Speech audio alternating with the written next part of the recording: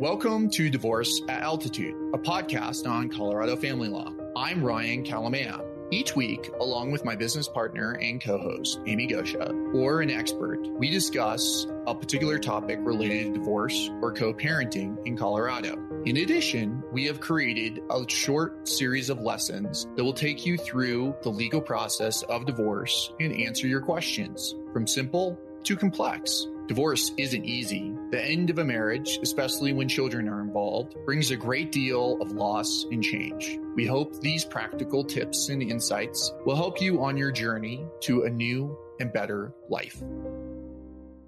Now let's talk about developing a parenting plan and schedule for kids when they're in school. Generally speaking, this is going to be from 5 to 13 years of age. A couple differences between school-age children and newborns, toddlers, and preschoolers. Your school-age child is probably going to be more comfortable with separations from parents because of school, spending time with friends, participating in extracurricular activities, and they've probably at this point developed a bond with both parents. Your child will be able to handle longer separations from each parent. School-age children understand concepts of time and routine. You can give your child a calendar that shows the parenting time and other activities that the child is involved with. Your school-age child is going to be more independent and more comfortable having two different homes. Your child should be okay spending time with both parents' homes. It depends on how frequent that's going to take place. But in contrast to the younger kids who are probably going to need help arranging FaceTime, a school-age child can probably take a phone and go into private and talk to the other parent during their parenting time. But you need to get an alignment as to when it is appropriate for a child to have a phone on their own. Some parents think it's appropriate to have a 12-year-old with a cell phone, and others may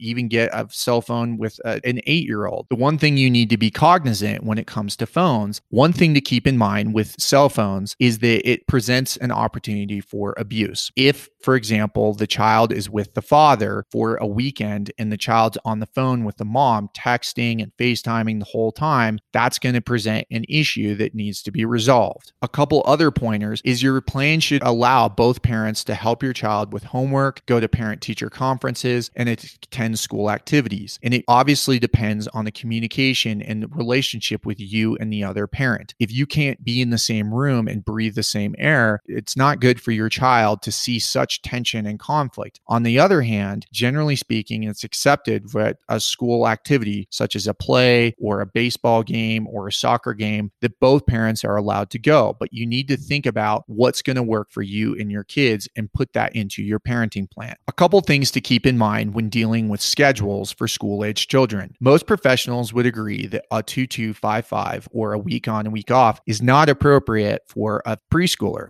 But once you get into school-age children, you can at that point consider those schedules because the longer breaks are appropriate because the longer breaks are acceptable for a school-age child. Again, you're also looking at holidays being dictated by the school schedule. A couple other considerations for kids 5 to 13 years old. They're going to be exposed to issues that you didn't confront with a preschooler, such as television, other media, and friends. You're going to want to discuss with the other parent issues like violence, sexuality, and substance abuse with their kids. Do you have a general alignment as to what is appropriate for your kids to watch on TV? Parents should encourage their child to talk openly about concerns and express themselves without fear of punishment. School-age children are able to participate in family chores. How do you address that? Is that something that you're going to have a conversation with the other parent about? Your parents should communicate their expectations to their children, and those expectations may be different between each household. But the more you can get in sync, the more your children is going to thrive post-divorce.